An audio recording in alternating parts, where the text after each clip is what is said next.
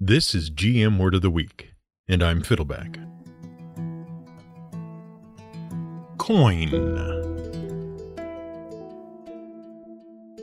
Here at the Word of the Week, we don't concern ourselves overly much with measuring success. We created this podcast because we love fantasy, we love games, and we love learning random stuff about whatever strikes our fancy. But there are many touchstones against which a podcast's success can be measured. You know, if we wanted to. You could look at the ratings and reviews on services like iTunes. We could look at how many supporters we have providing voluntary funding on Patreon to keep this show on the air. But the acid test is just seeing how many people download and listen to our show. And in all of those respects, we're doing pretty well. And we'd like to take time out every once in a while to thank those of you who listen to the show and who leave us reviews and ratings. And especially those who give us a bit of money every month to keep this show on the air. Because even though we produce this show out of love, our hosting providers and the people who make our equipment don't do that stuff out of love. They do it for money. Now, money gets kind of a bad rap these days. You've probably heard how people bemoan the fact that money makes the world go round and that money is the root of all evil. And while that first observation is fair enough, metaphorically, and was simply an observation made in a song from the 1966 Tony Award-winning musical Cabaret with music by John Kander, lyrics by Fred Ebb, and book by Joe Masteroff, to be totally accurate, the musical was based on an earlier play by John Van Druten called I Am a Camera, and the play was based on a novella called Goodbye to Berlin by Christopher Isherwood. All of those versions are set in Berlin in 1931 and tell the story of the relationship between an American writer and a cabaret dancer set against the backdrop of the rise of the Nazi Party in Germany. The line merely observes that whether we like it or not, if you have money, you can pretty much acquire everything. And if you don't have money, everything is out of reach for you. Fair enough. But that other remark, the one about money being the root of all evil, that's actually a misquotation. It comes from the Bible, specifically the first epistle of Paul to Timothy, also known as 1 Timothy. See, the Apostle Paul wrote several letters of advice about good Christian living. Collectively, they are known as the pastoral epistles. 2 were written to his disciple Timothy, an evangelist and a bishop of Ephesus. The third was written to a Christian worker in Crete named Titus. That's neither here nor there. What's important is that in chapter 6, verse 10, he explains that it is not money that is the root of all evil, it is the love of money. Those who don't seek to gain much beyond their means can be content with what they have, but those who desire to become rich and hoard wealth, those people are corrupt. And we agree with that sentiment. Which is why we're saying thank you for your support. Because we are grateful for it, and because we don't do this out of love of money. We do it out of love for the podcast. So why do we bring all of that up? Well, mainly because we needed an introduction that would let us toss around a few important metaphors and connect them to money. Did you catch them? Right there in the first paragraph. We mentioned touchstones and acid tests. And then we started talking about money. Now, you've probably heard of touchstones in exactly the context we used it. It's something you can use to measure something else. It's something you measure quality against. And you've probably heard of acid tests, too, in exactly the way we used it. It's a sort of final test.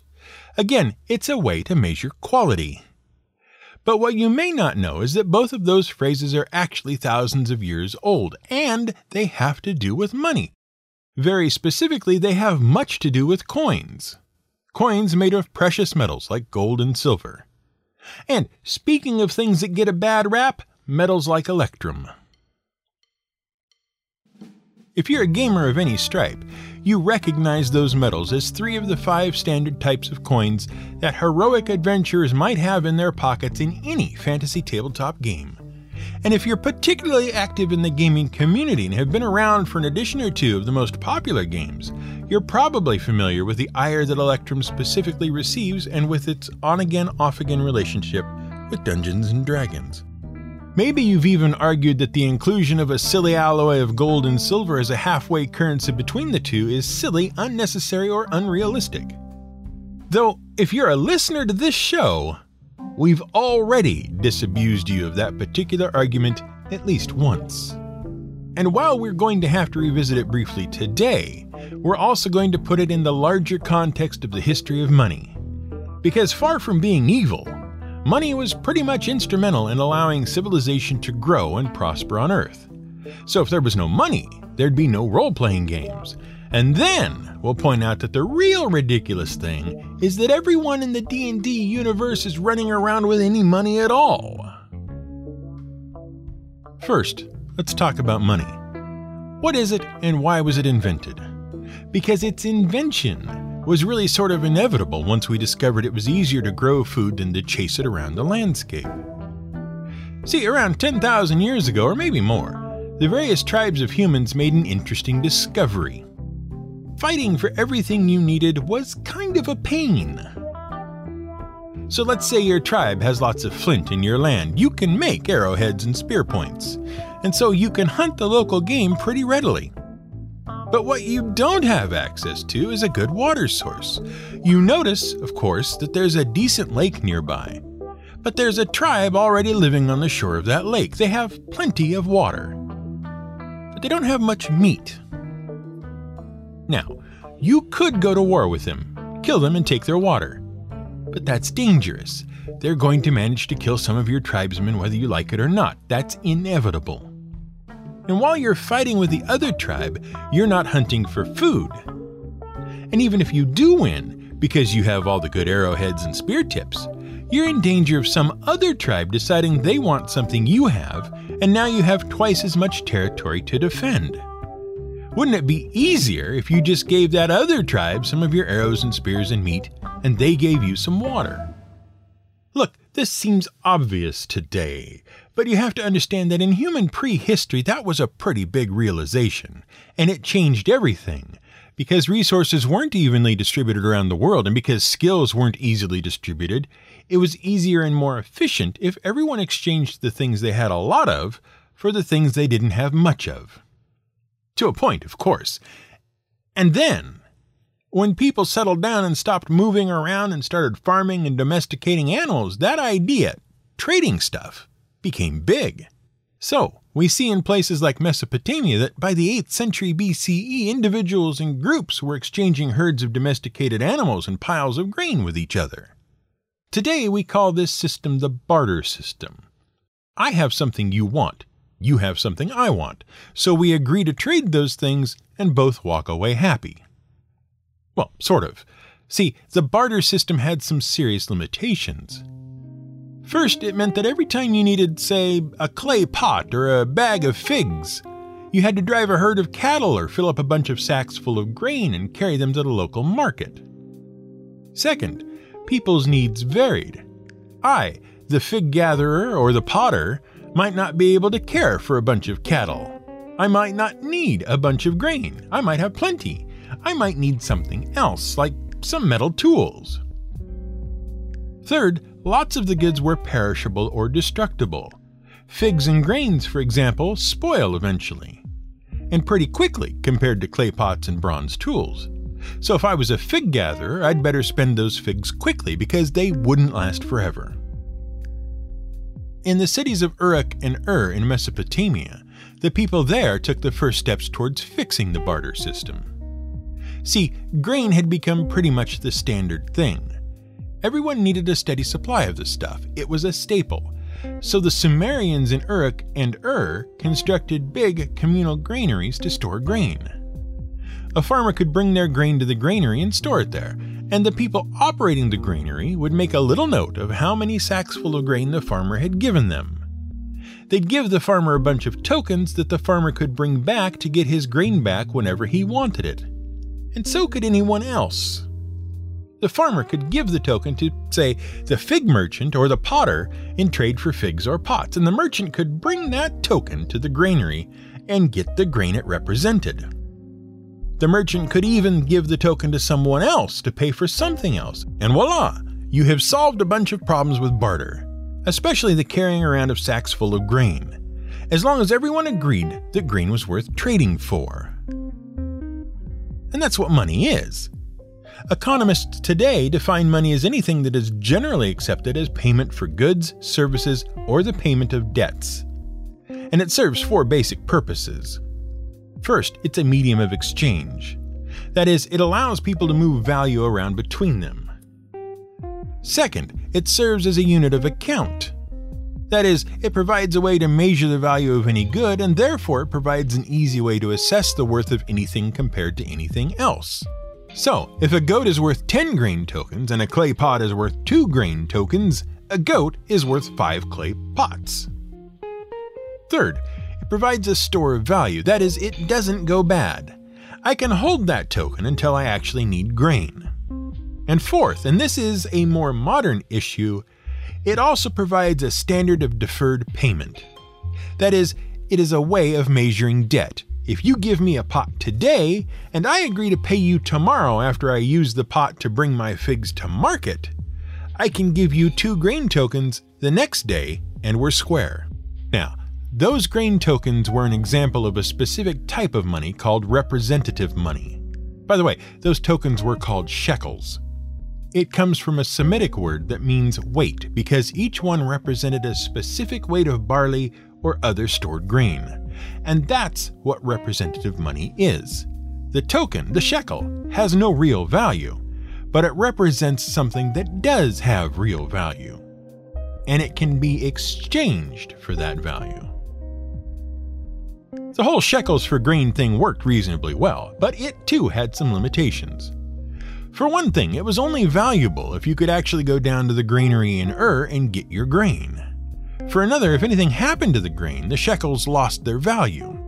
And what did you do if, say, half the grain got eaten by grain weevils, whose shekels were still good?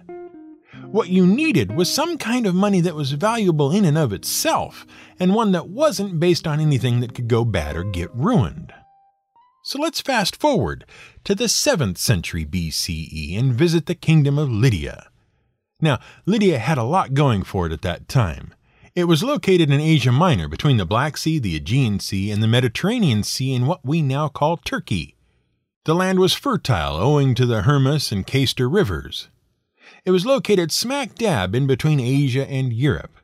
Oh, and it had precious metal deposits in abundance, especially a particularly prized metal called white gold, otherwise known as electrum. They also made fine textiles and leather goods. Now the thing is, our knowledge of Lydian history and culture is pretty spotty. They had their own language in the Indo-European family and even had an alphabet, but most of their writings didn't survive to the modern day. So we've never been able to fully decipher the Lydian language. But we do know they were a trade kingdom of surpassing wealth because of their position along pretty much every trade route worth trading along. Depending on which side you were standing on, they were the gateway to Europe or the gateway to Asia. And if they were going to capitalize on the situation, they needed a way to standardize the exchange of goods and services and wealth. By this point, other societies had come to prize various metals like gold, silver, copper, and tin. Tin and copper could be used to make bronze, which was important enough, and gold was extremely malleable and highly passive. Malleable means it can easily be worked into lots of different shapes just by hitting it with things. Passive means that it doesn't react with, well, anything really. Gold doesn't tarnish or oxidize. It's pretty much impervious to everything except hitting it with things. Gold is also really, really pretty. It's bright and shiny and yellow and never loses its sheen. And it's also widely distributed around the world, so eventually most societies on Earth discovered some gold and came to associate its beauty and imperviousness with the divine or with royalty. In places like Egypt and Mesopotamia, precious metals and especially gold were highly sought after, and bars of gold fetched a high price. Now, Lydia was thriving under the Mermnad dynasty. They came to power and unified the region from the city of Sardis around 680 BCE.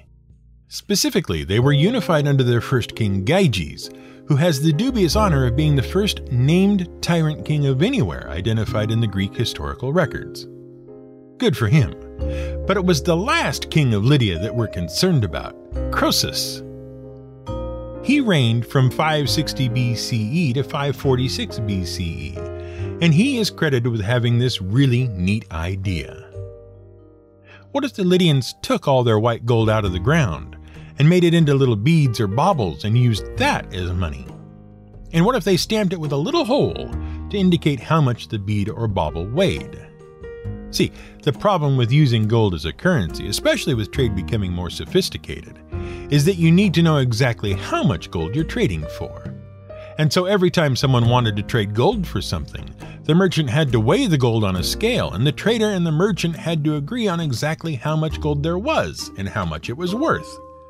If you think it takes time to run your debit card at the grocery store, or you've gotten frustrated because you're behind some old woman who is trying to pay for their groceries and hasn't gotten the memo that no one uses handwritten checks anymore, imagine if you had to wait for the clerk to weigh every coin you paid with. So Croesus decreed that they would standardize the weights for the chunks of electrum they were using. The chunks weren't always coins, they weren't always round, they didn't even come in standard shapes, but they were weighed and engraved with a little symbol that told you exactly what the lump of electrum weighed. So all a merchant had to do was count them and check the symbols, and thus the Lydians had the first true commodity money. Money whose worth is based on the thing the money is actually made of. And the first money was made of electrum. Though the Lydians did also make some coins of pure gold and silver. Well, pure-ish, because it was hard to purify gold and silver at the time. Now, the most famous of the Lydian coins was the Lydian lion. It was stamped with the symbol of Croesus's father, Alyetes. And there's actually some debate as to whether it was Croesus or Alyetes who came up with the idea for coinage. Croesus is generally given the credit in the historical record, which is why we went with that explanation. But it's actually more likely Alyetes started making the coins, but they didn't become popular until Croesus's time. And that's because the Lydian lion was just too expensive to be useful. A single lion was worth enough to buy an entire day's food for a family, so it wasn't useful for buying, say, a loaf of bread. It wasn't until smaller denomination coins became available, and there were enough of the coins in circulation, that they became really useful for trade. And even then, most people got by on barter for their daily life. They just didn't need to convert all of their useful stuff into a precious metal like electrum, or gold. The idea of converting everything you own into coinage, by the way, has been suggested as one of the origins of the King Midas story. You know, the king who prayed to the gods to bless him with the ability to turn everything he touched to gold. And then he starved because you can't eat golden food, and no one mourned him because gold statues that used to be your daughter shed no tears? Well, it turns out there was a King Midas in a neighboring kingdom of Phrygia. And one theory suggests that his golden touch actually referred to his policy of encouraging his subjects to conduct all of their trade with gold coins, and therefore to convert all of the goods in the kingdom to gold. Unfortunately, things turned sour for the Lydians, which you might suppose from the fact that Croesus was only in power for 26 years before he died of being on the losing end of an expansionist military campaign. See, Croesus was trying to push out the Lydian border, and because his kingdom was now using this commodity money, he was able to gather tax money easily and use it to finance his expansion. So the whole money thing worked out very well for Croesus. At least in terms of letting him finance his conquest. The actual conquest didn't work out so well. In 546 BCE, Croesus and his army met King Cyrus II of the Persians at Halys. Turns out King Cyrus wasn't too keen on the Lydian border being expanded through Persian lands. And after defeating Croesus' army and killing Croesus, Cyrus decided that what he was actually keen on was Lydia being inside the Persian border. And once occupied by the Persians, things went bad for Lydia, and especially Sardis. In 498 BCE, the Ionians sacked Sardis as part of their war with the Persians. And then in 480 BCE, King Xerxes of Persia used Sardis as the launching point for his invasion in Greece. Then it got conquered by Alexander the Great during his conquest of pretty much everything. And then it was conquered by the Seleucids. The Romans claimed it. It rebelled against Rome, but that didn't take. And then an earthquake devastated the entire region. But what was important was that the Lydian idea of commodity money caught on. It spread into Persia, into the Indian subcontinent, and into Greece. And that is where we will pick up this story next week, to explore how gold and silver coins entered the picture and to explain what touchstones really are and what an acid test was really about, and to talk about what you do when your money system goes bad. This has been GM Word of the Week. It's written and researched by The Angry GM and produced by me, Fiddleback. You can support us on Patreon at patreon.com/GM Word of the Week. You can find more at gmwordoftheweek.com and theangrygm.com.